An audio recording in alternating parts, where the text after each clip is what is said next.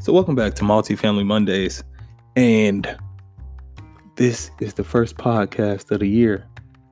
And so on Multifamily Mondays, we're doing things a little different this year.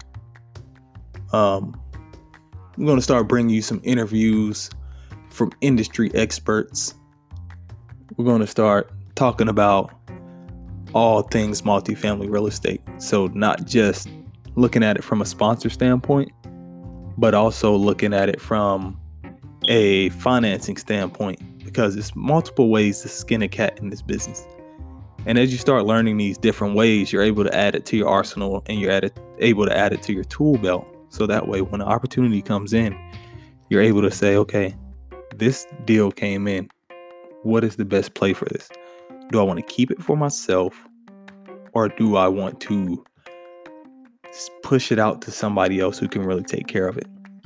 Because a lot of things that I learned from being in the business so far is that don't be a one-trick pony. Focus is a good thing. However, you can focus on one thing at a time, but you can have multiple things that you can focus on. So as something comes in, maybe you want to buy the deal for yourself. So you're focused on being a sponsor and an owner-operator.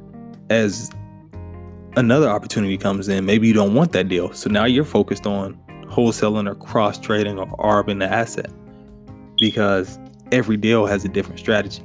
But if you're just a one-trick pony and a deal comes in and it's just like, okay, well, if I can't buy it, then nothing ever happens. Then you're only looking at it from one side, when you can look at it from multiple sides. In commercial real estate, you can get really creative, especially in the multifamily space, especially when it's a stabilized asset, meaning that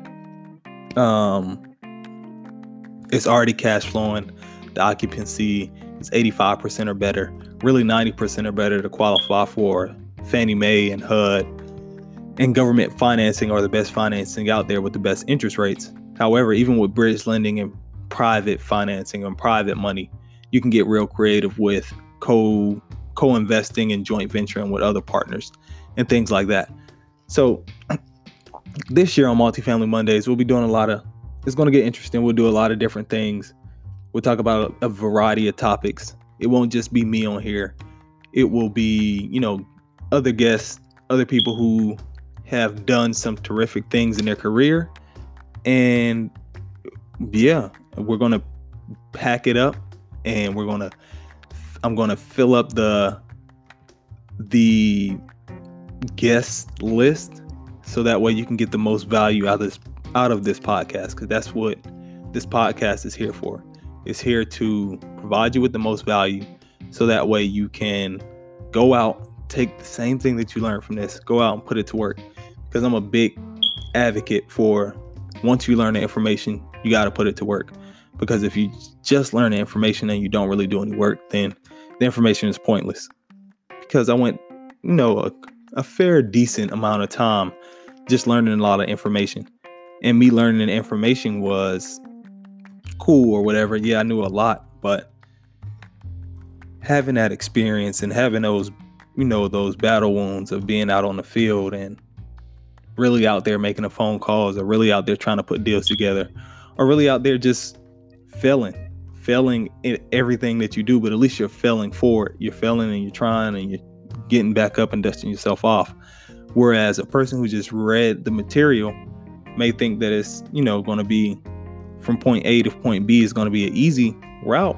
However, it may seem easy from a theoretical point of view, but once you get into putting deals together or working with different partners or working with different teams, then you start to see, okay, this is not as black and white as it seemed to be.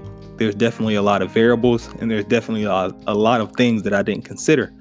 However, once you get in the game and you start to kind of adapt, shift, and mold and kind of pivot where you need to pivot, then you start to understand, okay, I knew it from a theoretical standpoint, but with my theory and with my experience, that shaped a whole viewpoint or a whole strategy. But you can't have one without the other. So yeah, that's the end of my little rant. I'm excited about this year, and I'm excited about the value that we are going to bring on this Multifamily Mondays podcast. please like, share, and subscribe. I'm not really on YouTube. I'm on podcast. So please subscribe and leave a review. Subscribe and leave a review to this podcast. That will be awesome. It will help us reach more people and provide more people value. And anything that you want to see on the podcast or anything that you feel we should talk about, next topics, anything like that. If you have any questions, feel free to shoot me an email. Matter of fact, you can shoot me an email, but you should probably send me a message on Instagram at Roderick Jones. That's R-O-D as in dog, R-I-C-K, Jones. Or you can visit the R Jones Capital page on Instagram as well. And if you're on Facebook, go ahead and like us on Facebook, R Jones Capital. And you can like me on Facebook at Roderick Jones. And you can also send me a message on Facebook. And I tend to check those and respond pretty fast. So that's it. I'll see you guys on the next episode. Bye.